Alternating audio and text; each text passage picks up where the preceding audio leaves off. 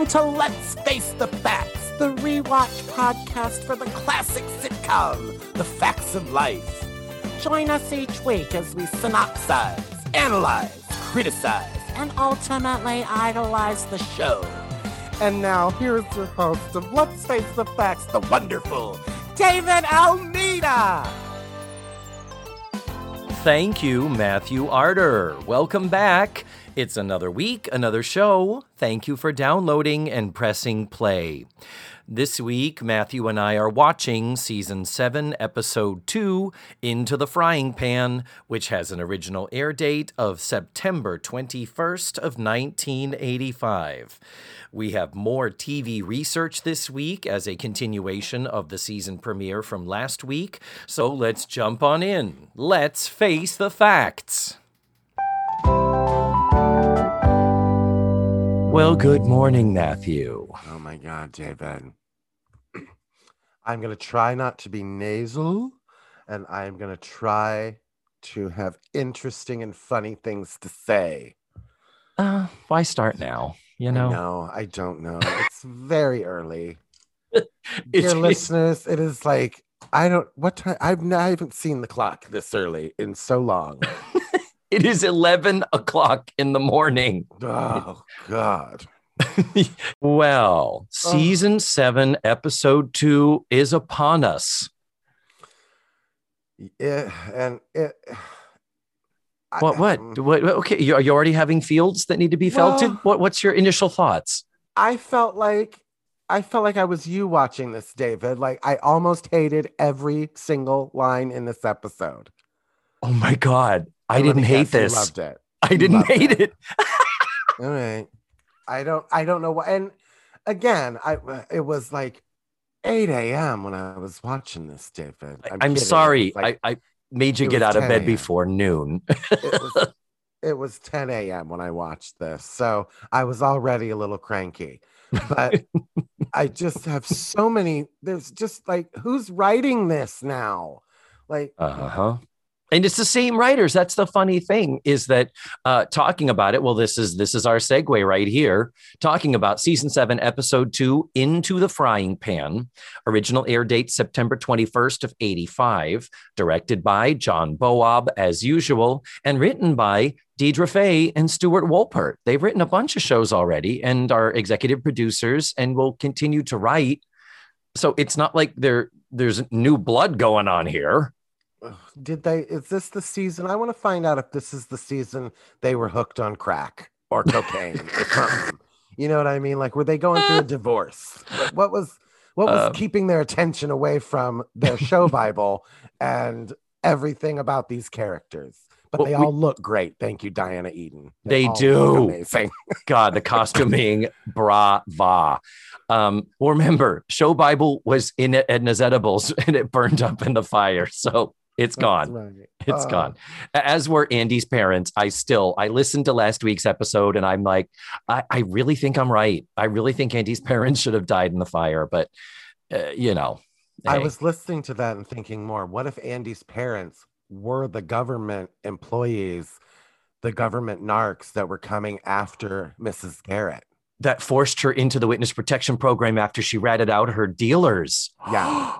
Ooh. This is way better than anything we're going to see over the next 3 years of shows, Matthew. It's funny because as I'm going through my notes, I realized this is technically part 2 of the season premiere. They treat it like that because we do get a recap at the beginning of this. Was there a recap in the Daily Motion? There was not. Oh, then that's one of the things that was eliminated for the syndicated version, is that there is a recap where they review what happened. And it says like in part 1. And I'm like, interesting, because it's not called Out of the Fire Part 1, Out of the Fire Part 2. These are 2 shows with 2 different titles. They were originally aired on 2 different weeks. But I mean, they are. I mean, with the titles does link them together. Out of the fire, into the frying pan. Mm-hmm. Marvelous play on words, ladies and gentlemen. Yeah. Which reminded me, I was watching Dear Apple the other day, and I was like, how did nobody mention that was... Did you mention that was a play on Dear Abby? Oh, is that what that was? I have a feeling. Oh, well, that's pretty awful. I mean, is that no, yeah, we didn't hit that. When we were talking Apple because it's an Apple. Apple is a brand of computer, which it was not that she was working on. Right. But yeah. Ugh. Anyway, since this is part 2 of the season premiere, I have all my TV research that I did. Oh, I've been looking forward to this, and it's like I've purposely avoided the finale, David, because I didn't do any research or any looking, so I can be as surprised as you are with my research for episode 1.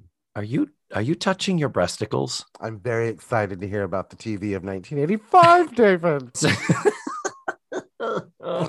So leave us turn back the clock, Matthew. We have just completed season 6 of The Facts of Life. The season was 1984 to 1985. Here's an interesting thing. There is conflicting information on the internet. I know it's hard to believe. I don't trust the internet anymore, David. Between Thriller and Cabbage Patch Kids, and even Atari last time, I left that out, I think. Atari, because it was like Atari's big. And I was like, Atari, we talked about that on episode 1. Yeah. Atari was around in like 81, like shortly after Pac-Man was in the anyway. But here's the deal. By some accounts, The Facts of Life was number 30. And so therefore it did make the top 30.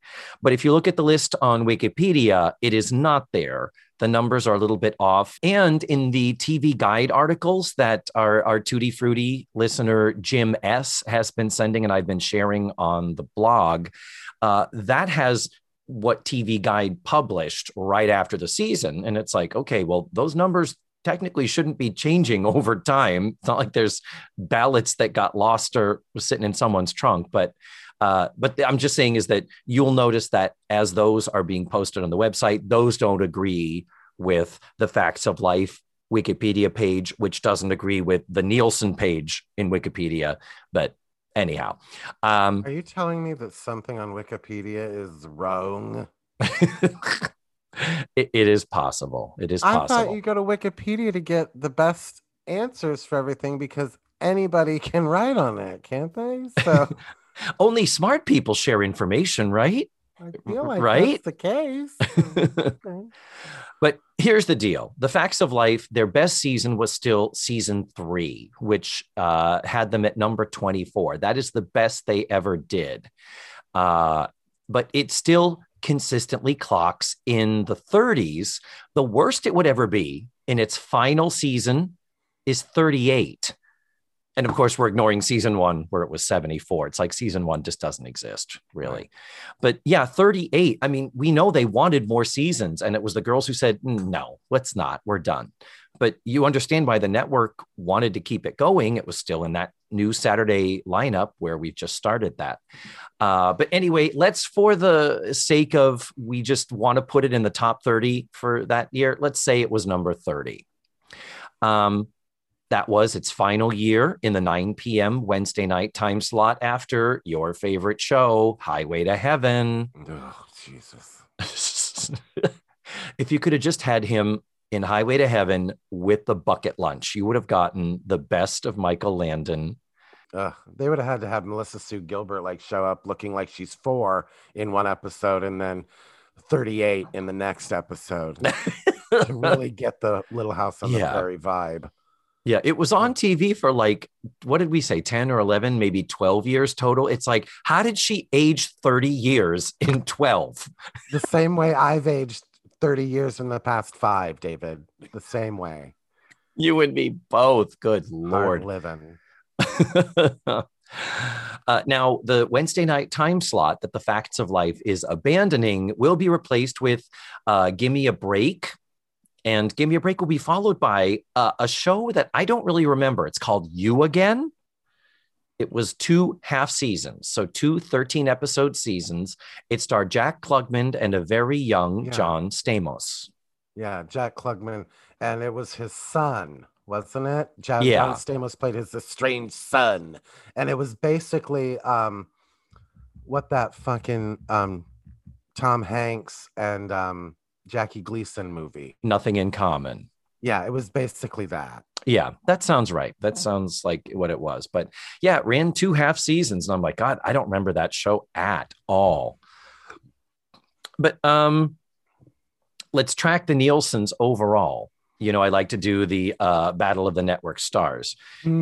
So, Matthew, we know that NBC's ratings and shows were in the shitter when we started Facts of Life in 1979. Well, I always like to compare the Nielsen's to the Emmys. Oh, who doesn't? Yes, who doesn't? Yeah. I love that this is what you do for fun. And it's like, oh, part of me wants to say this is why you're single. Yeah. Another part makes me want to say this is kind of why I love you. Oh. Go ahead. Looking at the top 30 in the Nielsen's, CBS is still the front runner. CBS has 13, but before it was always neck and neck with ABC, and NBC was always trailing far behind.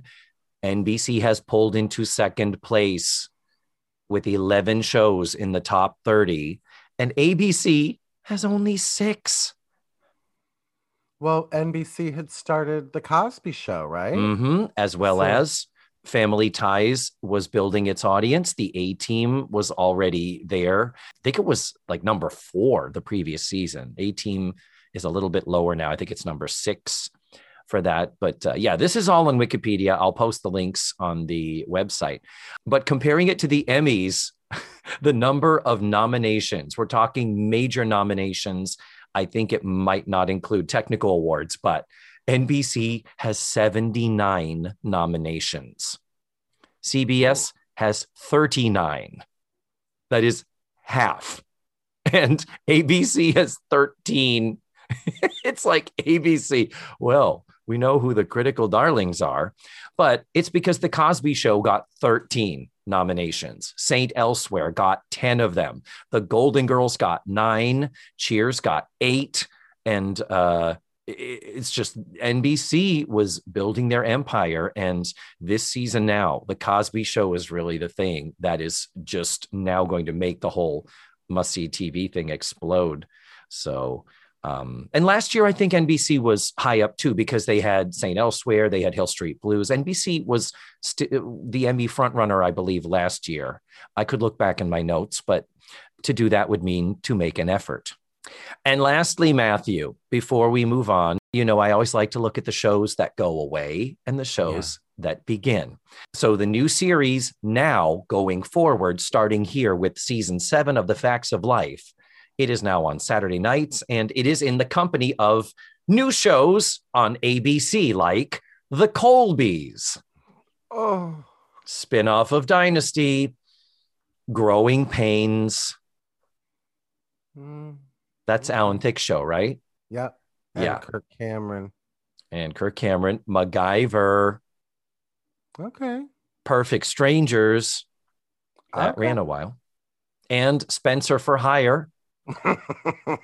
That is honorable mention because, you know, Spencer for Hire was filmed in Boston. So it was a thing. I went to high school with a girl who was on that show, like playing some kid having the shit beat out of her in a van or something. But anyway, so now not returning to ABC, foul ups, bleeps, and blunders. Oh, just rolls off the tongue every time you say it.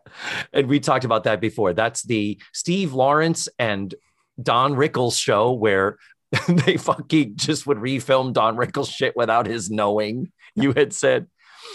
Also leaving us, TJ Hooker, Shatner series. That means we're losing Shatner and his wig. Oh my God. Have you seen TJ Hooker? Never. Oh, the rug. It's pretty bad. It might as well be carpet. Yeah.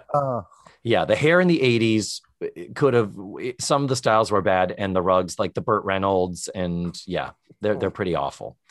And lastly, leaving ABC, Three's a Crowd. Gee, that didn't run very long. Wonder why. Oh, it was awful. CBS added The Equalizer. That was a show that was popular and ran. I never watched it. And you realize why I'm starting to drift away from this. You're going to hear me more and more saying, I never watched this, never watched this. This is just when I was starting to get into drama club in high school, and theater was taking over my life. And it's like, oh, you can do other things outside of the house other than sit in front of the TV and watch it 12 hours a day. That's interesting that you're going to be fading away from it, because this is where I was, just starting to walk and doing, pre-K. So I think so you were getting the braces off of your legs that you wore till you were 30. And you were what, the K as in the drug the kids were doing in the 90s? I was from Indiana, and I got away with that, telling people that it was polio, David. So if you're going to make fun of that, you're now making fun of everyone who has suffered from polio. Oh, dear. Now, not returning to CBS, After MASH. Just like Three's a Crowd. It's those sequel series where it's like, nope. Three's a Crowd. Nope. Joey after Friends. Nope. Frasier. Well, okay, we'll give you 11 years. Fine. Yeah. Alice had its finale that spring. Charles in Charge was canceled by CBS, but of course moved into syndication and would live a long life after that. The Lucy Arnaz Show. Speaking of Frasier, we mentioned that last time. But two other big series that no longer on TV, The Dukes of Hazzard and The Jeffersons. Oh, did you realize? There's a part of me that was like, oh, it didn't realize it ran that long. And then there's another part of me that's like, oh, it ended in 85. So, that's late. Because, I mean, when you think of, they first appeared on All in the Family in 71? Oh, my God. Yeah. It's like, it's crazy to think how long those characters existed. Similar to Frasier on Cheers, where it's like, that's a 20-year span. He did 9 years on Cheers. Yeah. And then 11 on Frasier, which is insane. And now on to our beloved NBC. New series, 227. No place like home. With your family around you, you're never alone. Oh, I love 227. I did too. I loved it. Unwatchable now, but it is. Yep. Beginning career of a young Regina King, future Academy Award winner. And director. She was nominated for is it called One Night in Miami? Sure.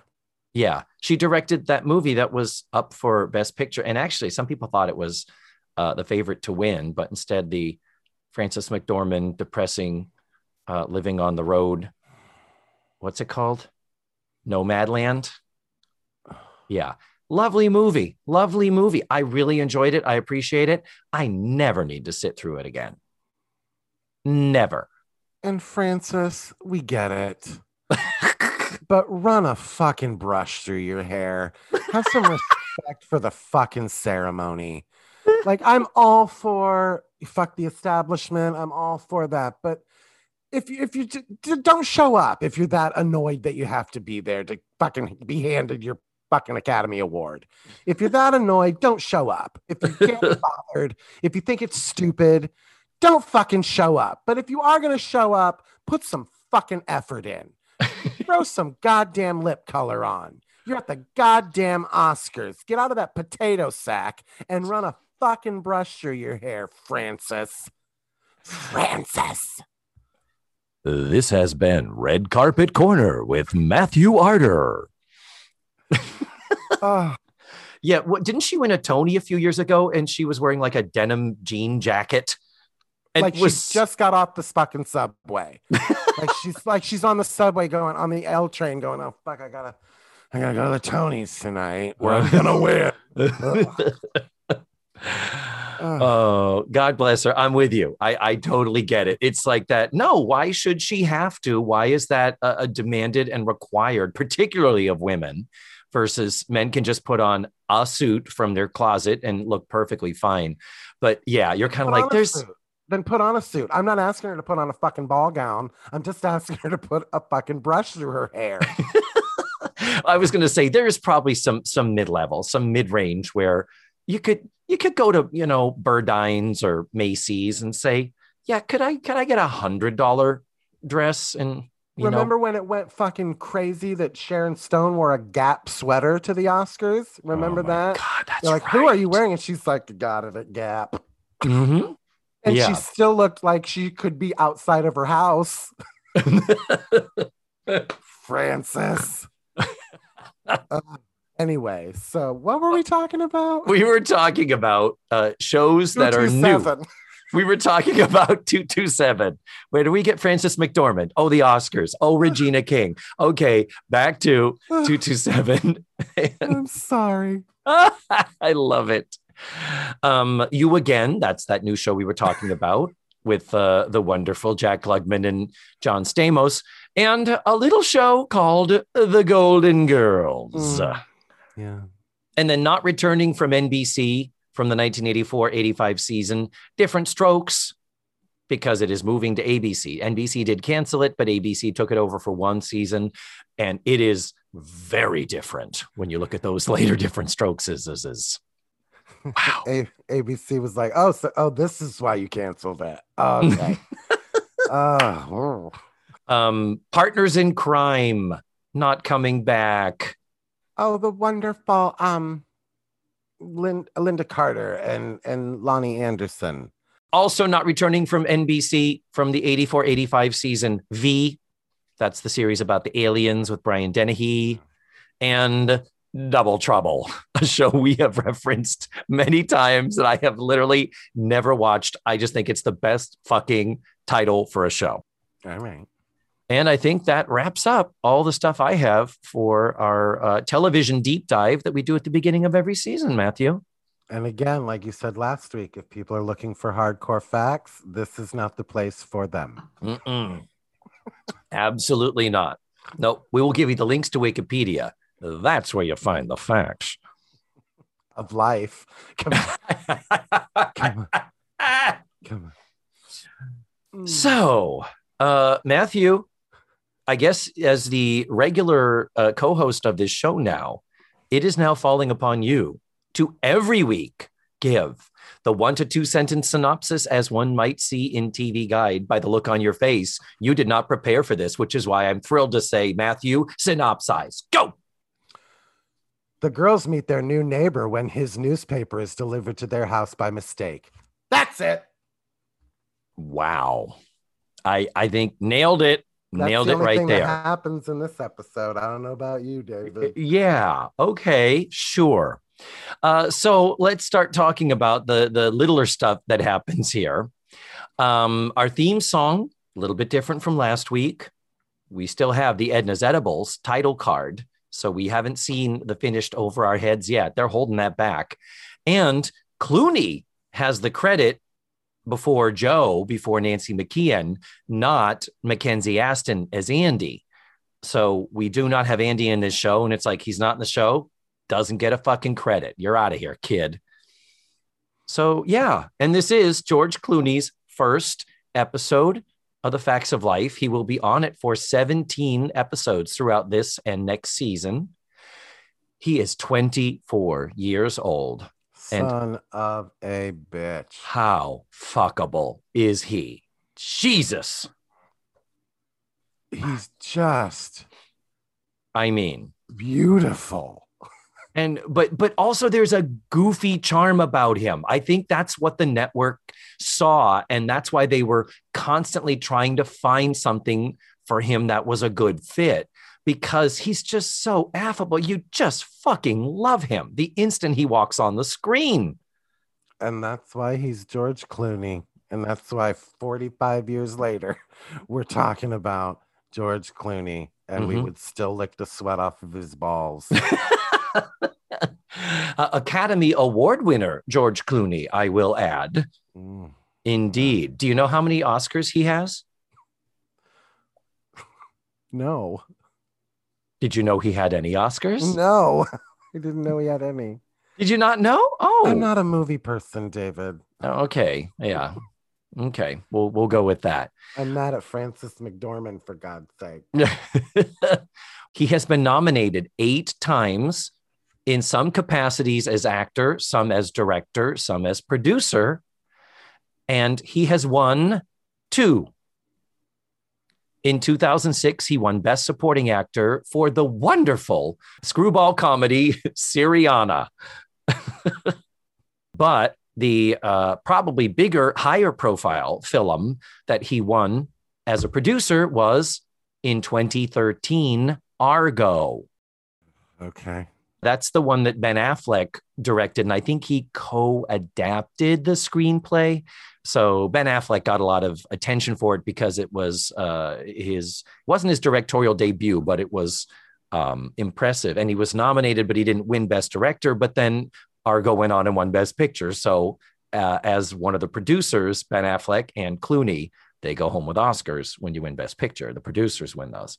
So are we ready to get into scene by scene, line by line, punctuation by punctuation, Matthew? Yeah. Yes, please. Okay. Well, the very beginning of the episode, the shot is of the walls. We pan across these walls down the stairway, and we start to see the upper balcony. We explore the new set that is the new living room in which they live. There are 2 different tones of cream on the crown molding and on the wood and the inlaid wood inset.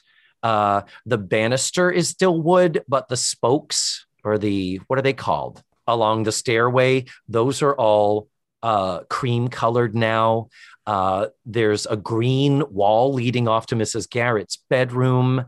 The main color is this bluish lavender, and some other walls have wallpaper details. The big deal is that it's not all wood and brick on the fireplace. That was kind of the dominant color theme that we had before. Now it is all about the 80s soft, bright colors that dominated. Honestly, I love it. It's of its time, but I really do kind of like it. So they're all assessing the new look. All the girls in Mrs. Garrett are there. They're talking about the new look and what they love. And finally, when we pull down and give a full establishing shot of all of them standing in the room, ain't no goddamn furniture. No, a perfectly finished house with no furniture. With no furniture. No talk of where they're sleeping or if the bedroom has been part of this renovation. One, I guess, can assume, but they never acquire furniture. Anytime they're in the house, this entire episode, they're standing or maybe sitting on the hearth in front of the fireplace. It's like, okay, fine. So they are now talking about the fact that they have to renovate the store. Yeah, isn't our new home renovation lovely? We have a pretty place to live with no furniture. That was money well spent. So how about that store that would actually generate some income? Maybe we ought to focus our attention on that now, don't you think? Or how did we hire a contractor that can do houses, but was like, oh, I don't do stores? Yeah, exactly. Ooh, the windows are so big. I can't. Wow. What contract? Why would they have just their house? That was my big confusion. Yeah. Like, who redid the house? Was like, you want us to do that? No. Do not touch the burnt down store part of the house. and George Clooney walks in when he does come in later in the scene in the show. Actually, he does say, "Hey, I just let myself in. You know, you've got a hole in the front of your building." And they're like, "Yeah, we had a fire. We know that because Joe walked through the window, the hole." So it's like, have you not even boarded up your goddamn windows? But glad the crown molding's the perfect shade of cream. Yeah. But you're totally right. Can walk right in, apparently. But you're right in terms of, well, we need to start interviewing contractor. Who did this room? What the deal? Anyway, so then we get to the scene literally ends with, we need to start interviewing contractors. And then we go back out to the burnt up shop. And we get this montage of 4 different potential contractors, sort of quick clips, as it were, of different characters coming through. And, when it comes to wacky characters on a sitcom, ain't nothing as wacky as a contractor. We have what I call belly guy, Zeke, the guy with his shirt a little too high up and his belly hanging out. You know, they wanted that to be the ass crack showing through the pants that are riding low, but they couldn't get that cleared with standards and practices. No, they were on before 9 o'clock. Yeah, they're on at 8:30, exactly, the family hour. So this actor who plays Zeke, he will be back, the belly guy. This actor is Dave Shelley. And actually, as I list off the actors, all four of them, they all have those great careers with a smattering of one-off appearances here and there and some series, but no big thing. There's no one of them that's like, and he would go on to do 5,000 episodes of CSI or whatever. They're all just working character actors, and none of these actors ever appear on a future episode of Facts of Life. This is the only time we see them on the show. You know, I always like to check that for any return guests. Zeke, he quotes them $30,000. And he needs it now, but can't start until for 6 months. Yeah. That's what you get now during the pandemic when you want to change out a window or put in a storm door. It'll be 30 grand. I need the money now, and I can't start for 6 months if I show the fuck up. Yeah. But did you look up how much money that is, Matthew? I did not.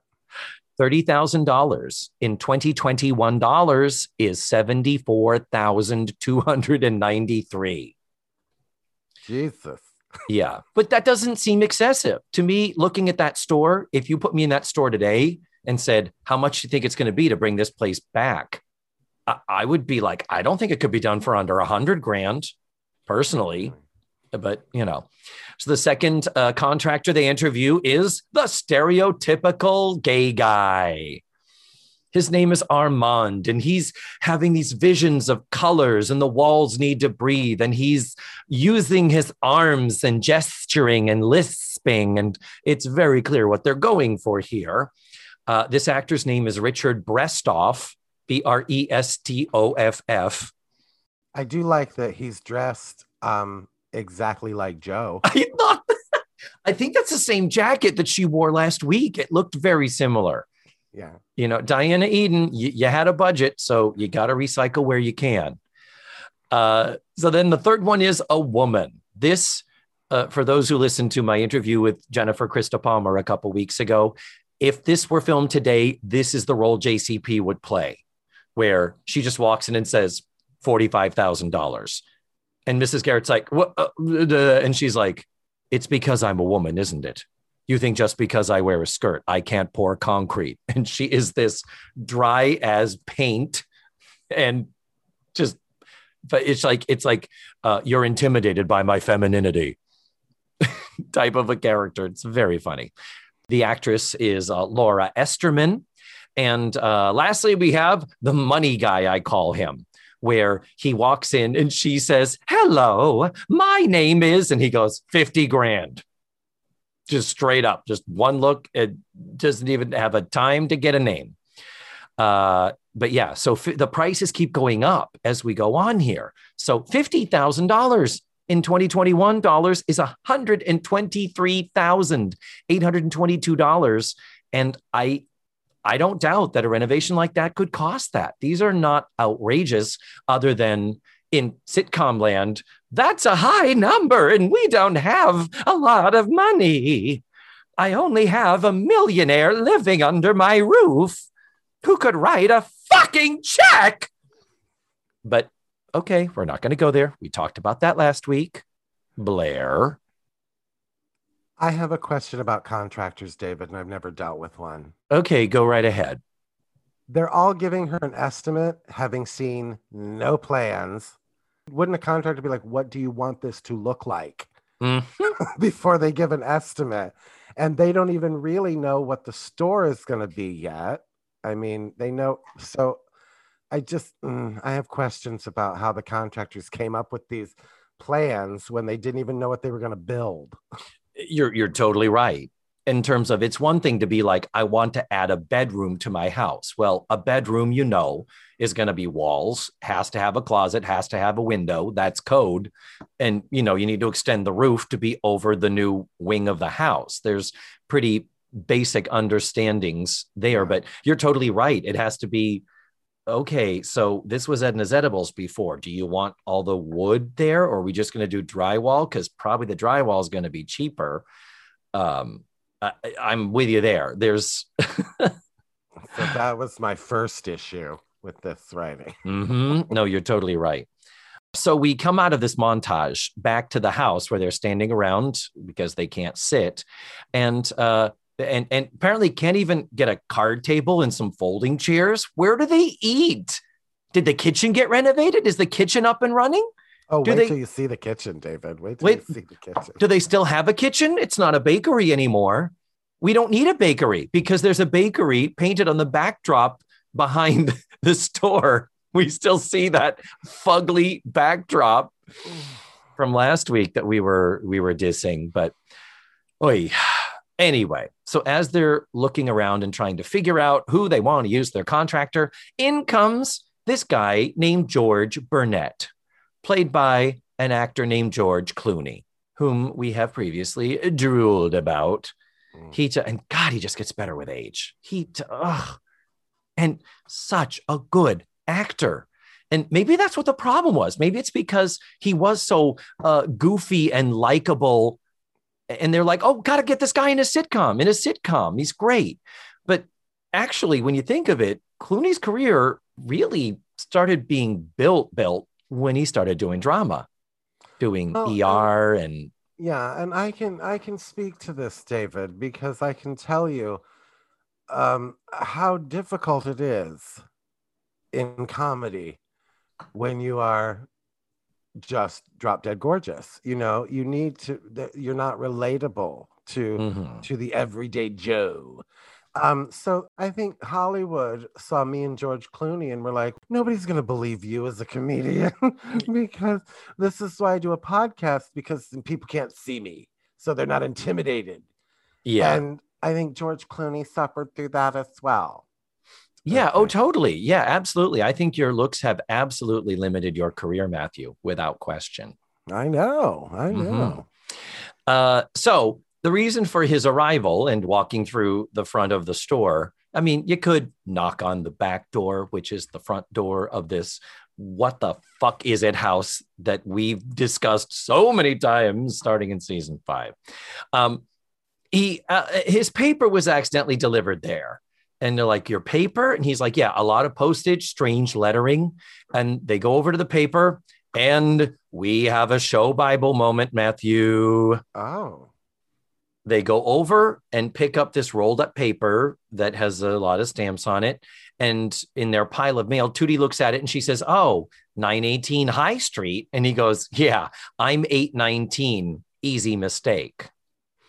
So Edna's Edibles is 918 High Street.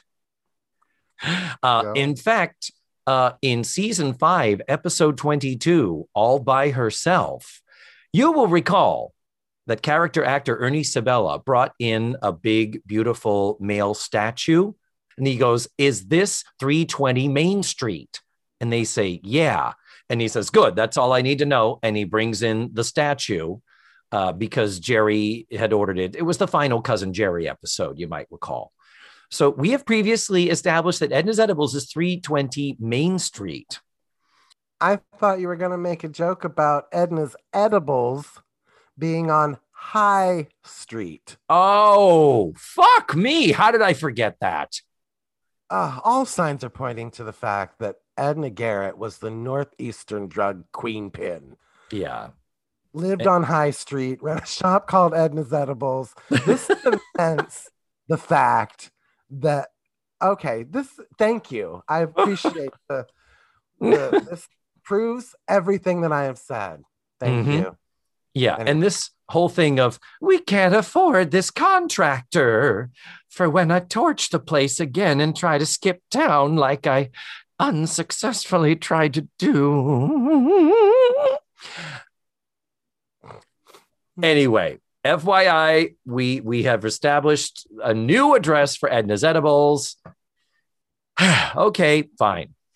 So the reason why George is there to collect this paper, for some reason, is he lived for a couple of years in Kuwait.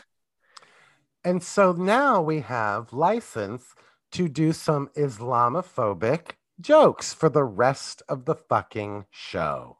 I mean, when it comes to the Middle East, let's punch them below the gut, because comedy gold. None of the things that he said are accurate or appropriate. It's just, this is why Americans think, those Arabs, they wipe their butt with their left hand. Yeah. And it's like, oh God, for God's sake. It's pretty bad, all the things, but I did make a little bit of a list here. He did live in Kuwait, apparently, for 2 years because he worked for an American company installing hot tubs, which is the whole thing of, Kuwait was in the news. It was part of our cultural discourse in the late 70s and early 80s because of the energy crisis, the fuel shortage, and the idea of the oil all being over in the Middle East and there being very, very rich oil tycoons living in that part of the world. So that's kind of the stereotype. But he talks about them having multiple wives. I don't know if that's true. They mention him going to a baseball game, and it's like, a baseball game in Kuwait. And he says, well, they play it with goats. At one point, Natalie makes a comment. Does he have any references? And Natalie says, well, call Ahmed and ask him if he did a good job. Yeah. And that's on par with, calling all black men Leroy. Like, that is so fucking offensive. Well, right off the bat, Joe says, I hear they burn dung to keep warm. Yeah. I mean, yeah, it's pretty crazy how there it is. Islamophobic is the perfect word. I couldn't find it when I was typing it, but yeah, because Kuwait is a country in the northern edge of Eastern Arabia at the tip of the Arabian Gulf, bordering Iraq to the north and Saudi Arabia to the south. And as a country, they do speak Arabic. So just little factoids in case you don't know what and where Kuwait is. I may have had to look that up myself to pinpoint exactly. I knew it was in the Middle East, but moving on. I know show tunes. So we know where it was, but they don't play goat ball. It's true. It's so true. Jesus Christ. Yeah. So George is back in town after this stint in Kuwait. His dad owns a hardware store, so he's handy. And Tootie's like, wait. So you're into construction because you installed hot tubs?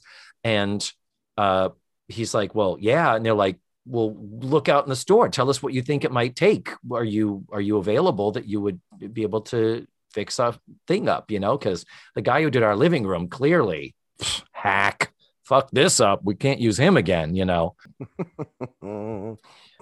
So when he leaves the room, the girls are all like, so what do you think of that? And Natalie, of course, horny Natalie, he's adorable. But they're all like, this could be a thing. Well, we have to see what he says. But one of them is not charmed at all by this man. Who is that, Matthew? What a surprise. Joe doesn't trust this guy. Wow. I mean, he is kind of dressed slightly more masculine than she is. He does have the same mullet hair, too. They have the same fucking hair.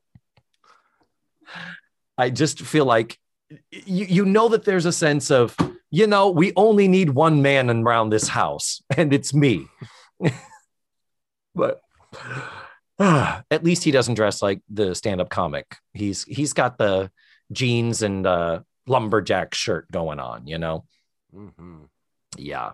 But while they're talking, like kind of back and forth thing, well, the Joe's like, I don't know. I don't trust this guy. And then Mrs. Garrett chimes in with, he's Fred Burnett's son and he has a good reputation. Okay. Where did this factoid come from? The cougar in Mrs. Garrett's coming out. She's like, we're hiring this dude, Joe. But this is a writer. This is a rewrite thing where I'm like, script wise, well, why would she say that to them here now, as opposed to when he says, my dad owns a hardware store?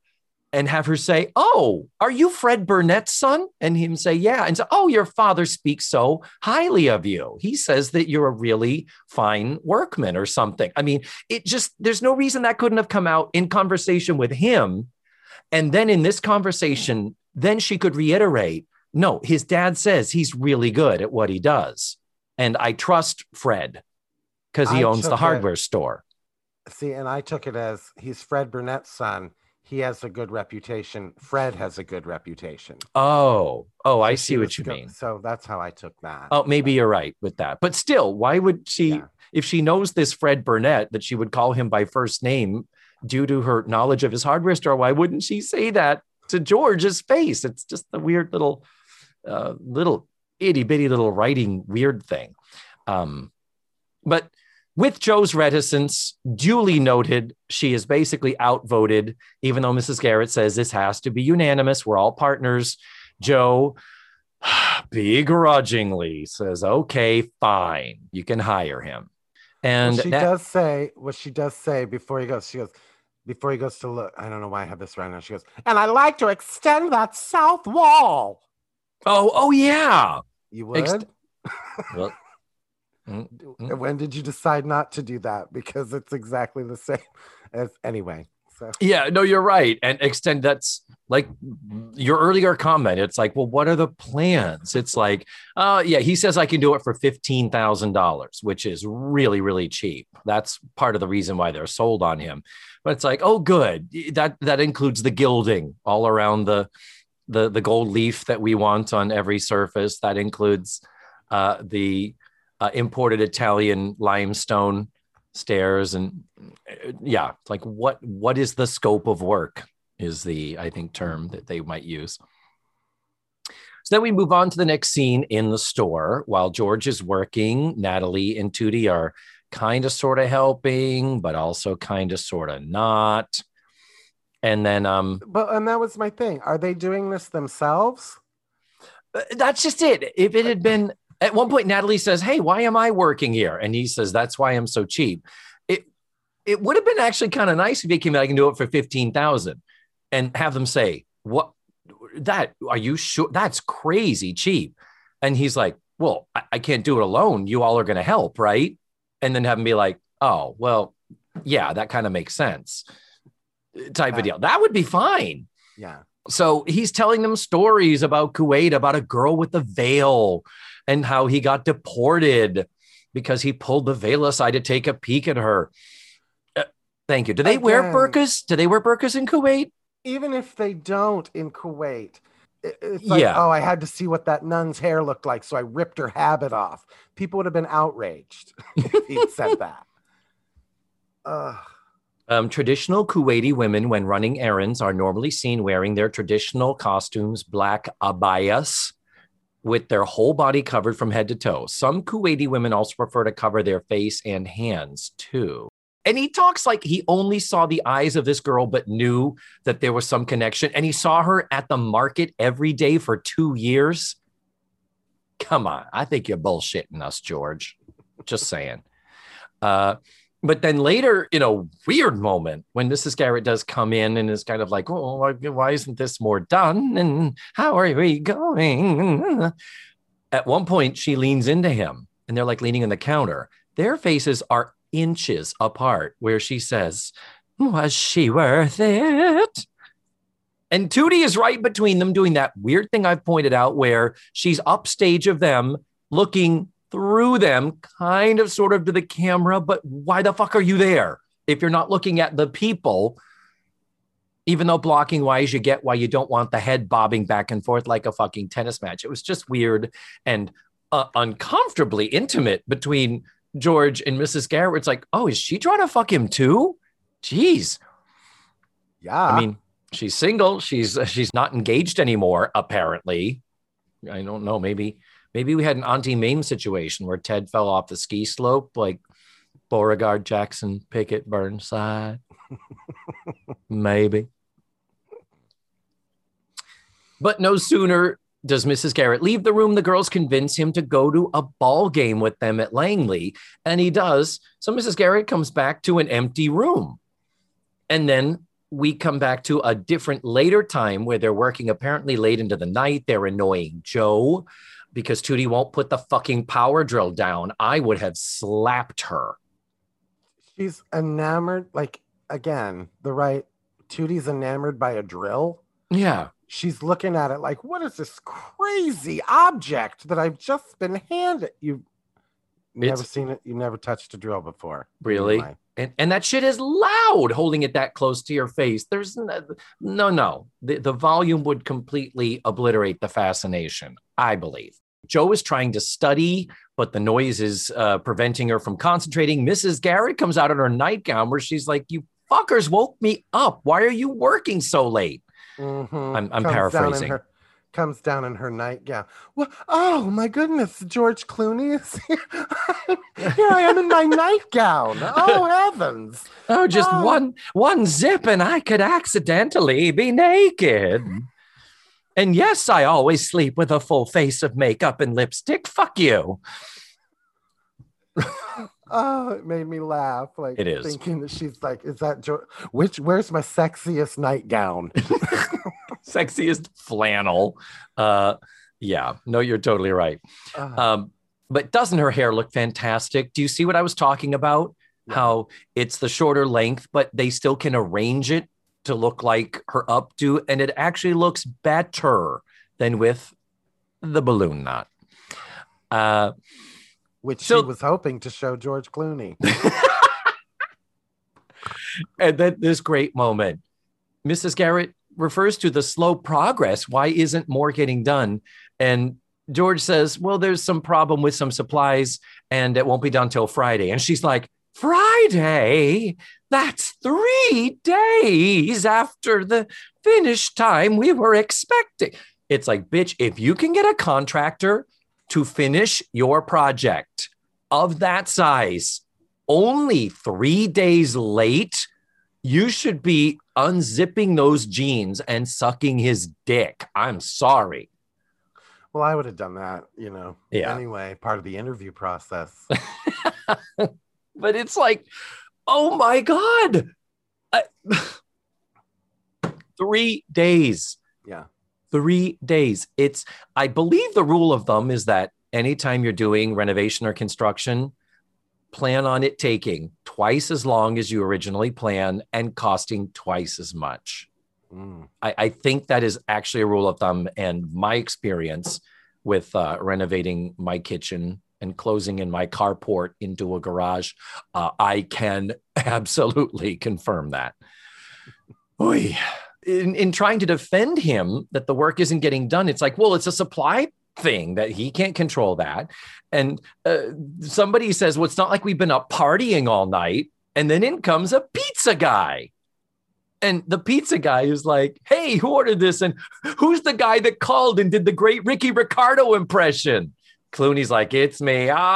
You should hear my Jack Nicholson. It's been just fun and games. A Ricky Ricardo impression in 1985, David. Thank you. Why not a Reagan impression? Well, exactly. So Mrs. Garrett decides to fire George Clooney. Mm-hmm. So my question for you, David, is why did it have to be unanimous for them to hire him, but bitch can walk in her nightie and be like, you're fired? You are so right. Ding, ding, ding. Oh, but before he leaves, he has to do one more Islamophobic joke. Oh, that's right. We have one more offensive thing. How does he set it up? What does he say? I don't know, but he has to cover half of his face with his toes. I think he says, I guess I'll say goodbye the way they do in Kuwait. Yeah. And he holds up his leather jacket just below his eyes, again, like a burqa, like a woman's. I hope that's the right word I'm using. Good God. Yeah, that would be a burqa. Yeah. A sari is different. Yeah. And that's it. In some cultures in the Middle East, it's just women have to have their hair covered. Yeah. You see that here, Islamic women in this country always go out with a kerchief or something on. I just wear mine when I want to look like Kim Novak in Vertigo, with my sunglasses and get out the convertible. Who doesn't? So when we come back from commercial, the girls do kind of do a, how could you fire George? But it was more of a, but he's like our friend. We enjoy hanging out with him, sort of a thing. You're right. The better version of this script would have said, whoa, bitch. I'm out, Edna. If we're partners, yeah. And this is where Mrs. Garrett, she does not quite lay into them, but she does say, look, every time I've tried to hurry things along, I was either ignored or poo-pooed. You girls are out there listening to his stories. And the girls do kind of admit well, yeah. And she's like, look, you're businesswomen now. You can't just go inviting him to a baseball game when there's work to be done. And it would have been nice if Edna even dug in her heels a little deeper, because she's a little bit on the defensive. When they say, you fired him, she's like, well, he wasn't getting it done. And I'm like, no, bitch, you should have stood your ground and said, yeah, I did just pull rank on you guys. And that wasn't unanimous, because the problem is not just George. The problem is also you. You are distracting him. You're charmed by him. You want to listen to his stories and take him to ball games. We have work that needs to get done. And then Joe could have been there to back her up and say, yeah, and I never liked him, with that penis and all. Well, and I find it hilarious that Joe goes, he's not responsible for the job. Again, of all people, and I get what they're doing. I get they're trying to set up, will they, won't they? They won't. But of all people, Joe is the one judging a book by its cover. Of all characters. Yeah, Joe you're is the right. one that's like, I don't even know him, but like, she wasn't that her whole character arc, that people saw her and judged the book by the cover of seeing Joe. And you're right. So I felt like that should have been Blair's category. Blair should have been the one like, no, I don't know. It just, yeah, because there is a somewhat a possible romantic thing later between Blair and George. But they're setting it up now with the Joe and George. I felt like this interaction between them. Absolutely. We will get to that in a second. But we do have this. Mrs. Garrett does have a good line that I love here, where she says, nobody said that business decisions are easy, but you are business women now, and you're going to have to learn to make them. And so they're kind of like, yeah, well, fuck. And I love that Tootie was like, George had manners. George had warmth. Tootie, you're a senior in high school. They're having this whole conversation. You're businesswomen now. This girl is in high school. It's true.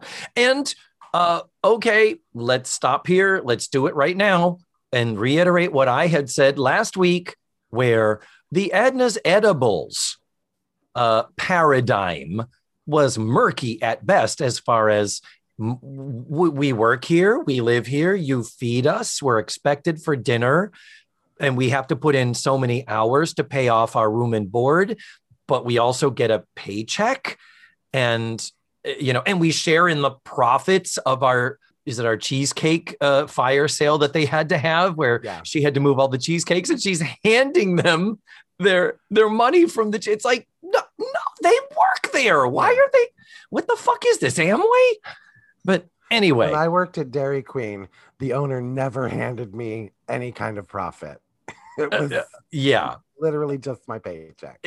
It's so true. And so now we're in this furtherly murkier realm of, okay, well, you're not going to work for me. She says, I want you to be my partners. And so it's like, okay, I'm Joe Polnicek. I'm 21 years old and a junior in college, and I'm going to invest my money in some type of a shop, a retail business establishment in Peekskill, New York. I'm going to keep the idea that girls of this age, the likelihood that they are going to stay in the same town where they go to high school, which is a boarding school away from the place where they actually are raised and grow up. It's like the likelihood of that is so small, though we know Blair does stick around. I just love that in 1985, we accepted it. You're like, sure. Okay. Did we? Well, I did, but then I was still... I remember thinking it was weird. I remember even back then thinking it's weird. This scene of The Girls and Mrs. Garrett ends with somebody saying, well, who do we get to replace George? Cut to Zeke, the belly guy, working in the store. And he's got, I think, a couple of workers, also extras in the background helping out. And it's like, okay. And I do want to pause and say, I think the set designer, for how awful that painted backdrop is, I think that the progression of the work, like going from burnt to a crisp to in process with George and now here getting close to done, I think they do a really good job. Wasn't Zeke the one who said that he couldn't start for 6 months? Yeah, I believe he did, Matthew. But, you know, of course, they had extra money to throw at him. Yeah. Because, you know, the money was such a problem, you know, and Blair's like, well, you know, I would go to my pile of money, but I came here by train last week and I don't know when the trains run. If I'd driven my car, I could drive to the bank and get my money, but I really can't. Now, they are still working on the name of the store. This does come up earlier, and they're trying to come up with the name of the store. I love Natalie's. She says, let's call it Cheap Thrills. I think that's fun. I love the name of that. I think that would have been a great name, actually.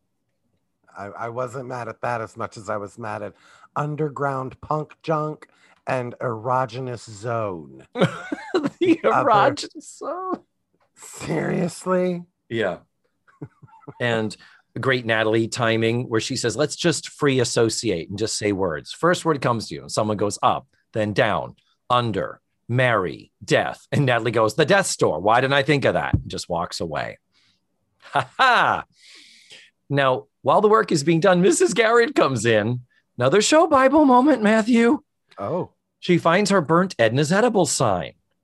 And she says, look what I found. I had it in my window for years. Well, I mean, technically, yeah, 2 years, which is plural, but you're acting like you had the shop for 20. Like this was oh my God, I found this sign. You only had it for 2 years, honey. In the scope of your life, Edna's Edibles is just a tiny blip. You probably were in the Peace Corps longer than you were at Edna's Edibles. Mrs. Garrett does also start alluding to the fact that she maybe does have some regrets about firing George, and maybe she should have given him another chance. And Joe was like, no, you weren't wrong to fire him because we got Zeke. Hey, Zeke's here. What can we do for you? What do you need? And that's where Zeke says, I need $1,000 or I can't finish this. And they're like, whoa, we can't come up with $1,000. And it's Tootie that suggests Natalie give up her plane ticket because remember, Tootie is the one acting like Natalie is slapping her in the face and shitting in her mouth. Was that disgust or was that some? No, I like it. I wanted to see where it was going. I was willing to follow that train. Yeah.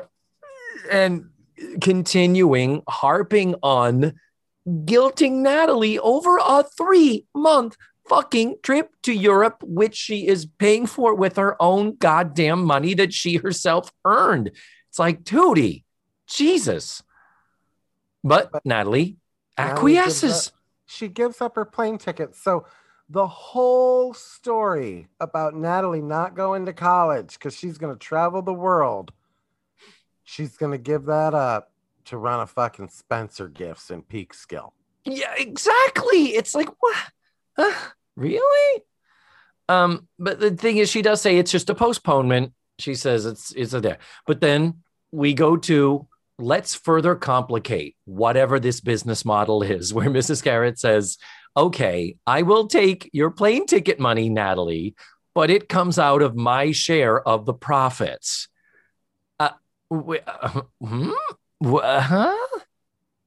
Wouldn't it be? I don't know that much about business, but I'm like, if a group of people threw their money into a pot and said, let's open a business, wouldn't you do it by percentage wouldn't you say, well, let's set up a thing where if you put in 40% of the total kitty and I put in 12%, that as the store makes money, you get 40% of the money, I get 12% of the money until we recoup our initial investment. And then we can all be equal partners. Is that? Well, yeah. And I mean, and also like I looked at it as like a producing fee. Like here's $1,000. So the first $1,000 that this business makes belongs to me to pay back for my ticket. And then after that, it's like recouping expenses. You know what I mean? I don't know, David. It's math. We're actors. What are we thinking? We should have quit while we were behind. So then the mail comes. Bills, bills, bills. George's paper. And Jo reacts in her own close-up, sort of, medium close-up shot. And then we dissolve to a coffee shop where George is sitting there eating all by himself because, couldn't get a date. What a fucking dog. Well, he's disrespectful to Arabic women. So wonder why he can't get a date. So true. So Jo shows up and now it's like, oh, this is what's going on. Jo and he are going to patch things up. And because Jo was so opposed to him, I'm with you. They're setting up a will they or won't they. He is flirty. He is playing it. And I'm just like, girl, you can visit the Isle of Lesbos as much as you want later. This is an opportunity that you do not want to miss. All I kept thinking was, George, you are wasting all that charm.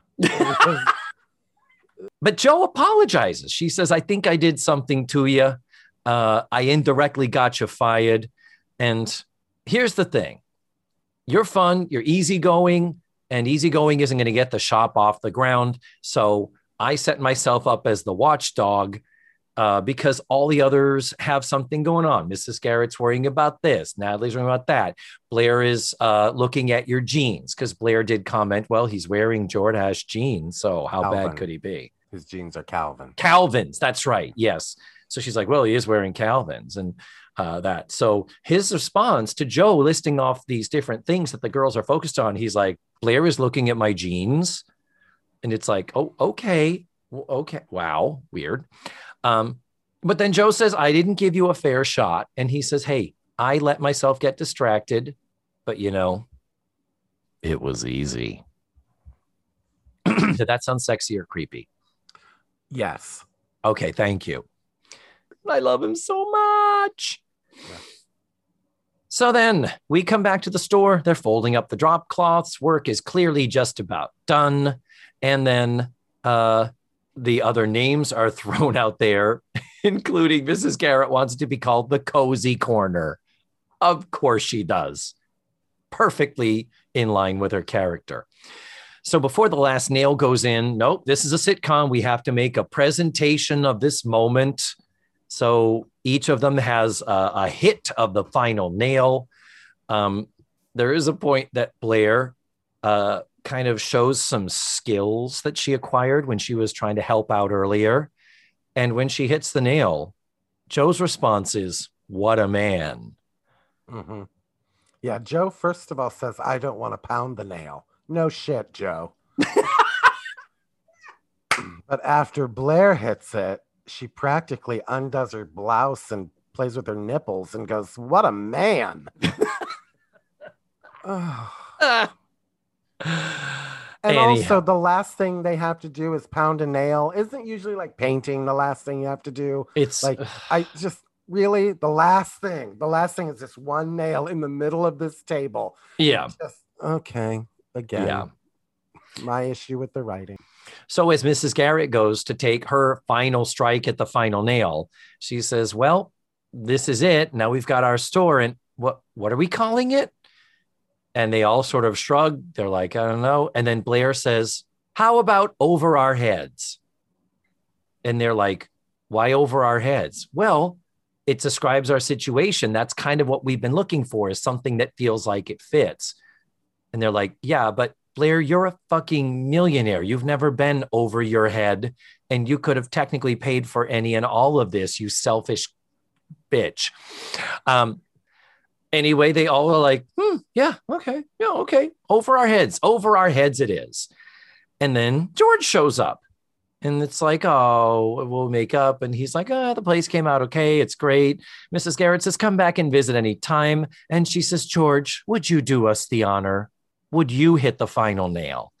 And he goes, and I know, George, I'd like to ask you to hit the final nail here too, let me tell you. So when he does it, he hits it incorrectly, bends the nail. It's a total fuck up. And the final line, he looks at them and says, no wonder you fired me. Oh, George.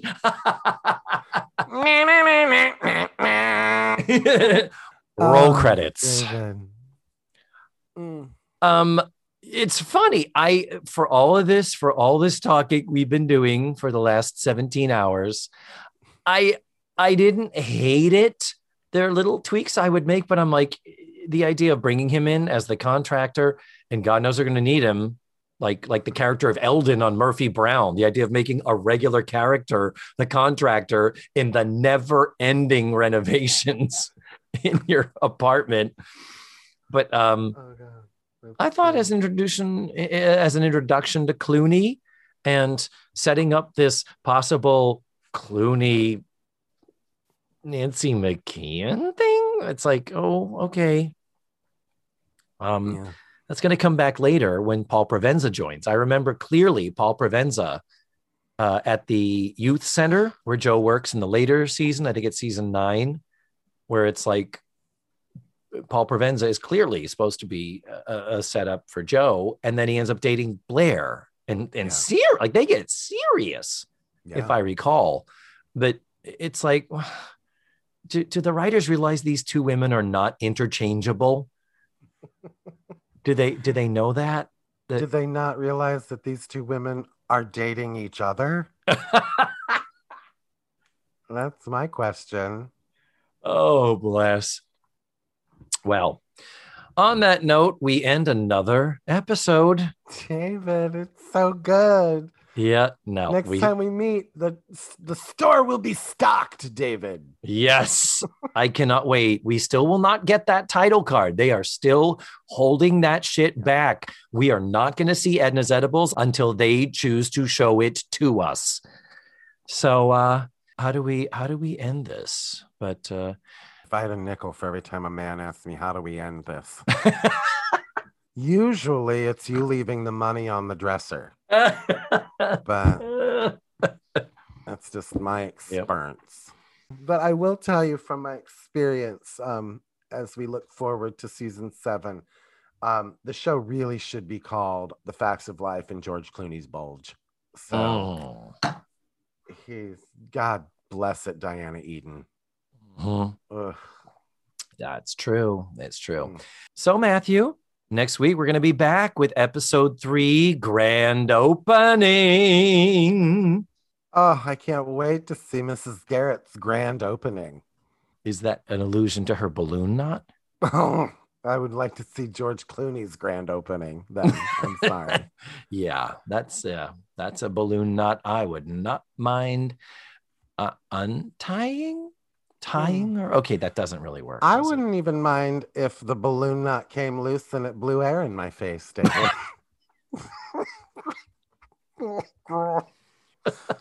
Oh.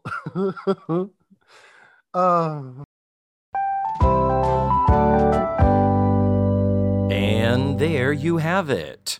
Now, on the show, I did say that Little House on the Prairie ran 10 or 11 or 12 years. None of them was correct. Nope. Corrections Corner, Little House on the Prairie ran for 9 years, just like The Facts of Life. Ran from 1974 to 1983, and then there were 3 TV movies that brought it into 1984, but that was the end of it. So just want to let you know, I am aware I screwed that up, as I screw up so many other things. Next week, Matthew and I are going to be watching Season 7, Episode 3, Grand Opening. You can watch the show ahead of time for free at dailymotion.com. I will post the link in the show notes and in this episode's webpage. That is all for now. Thanks so much for listening to this week's show. And remember, the facts of life are all about you.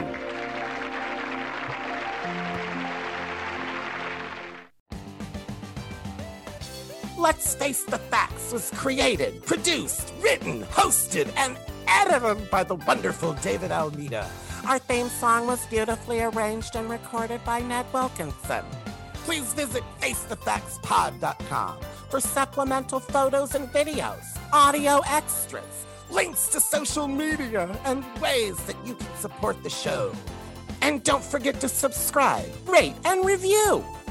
This is Matthew Arder saying tune in again next week for another thrilling episode of Let's Face the Facts.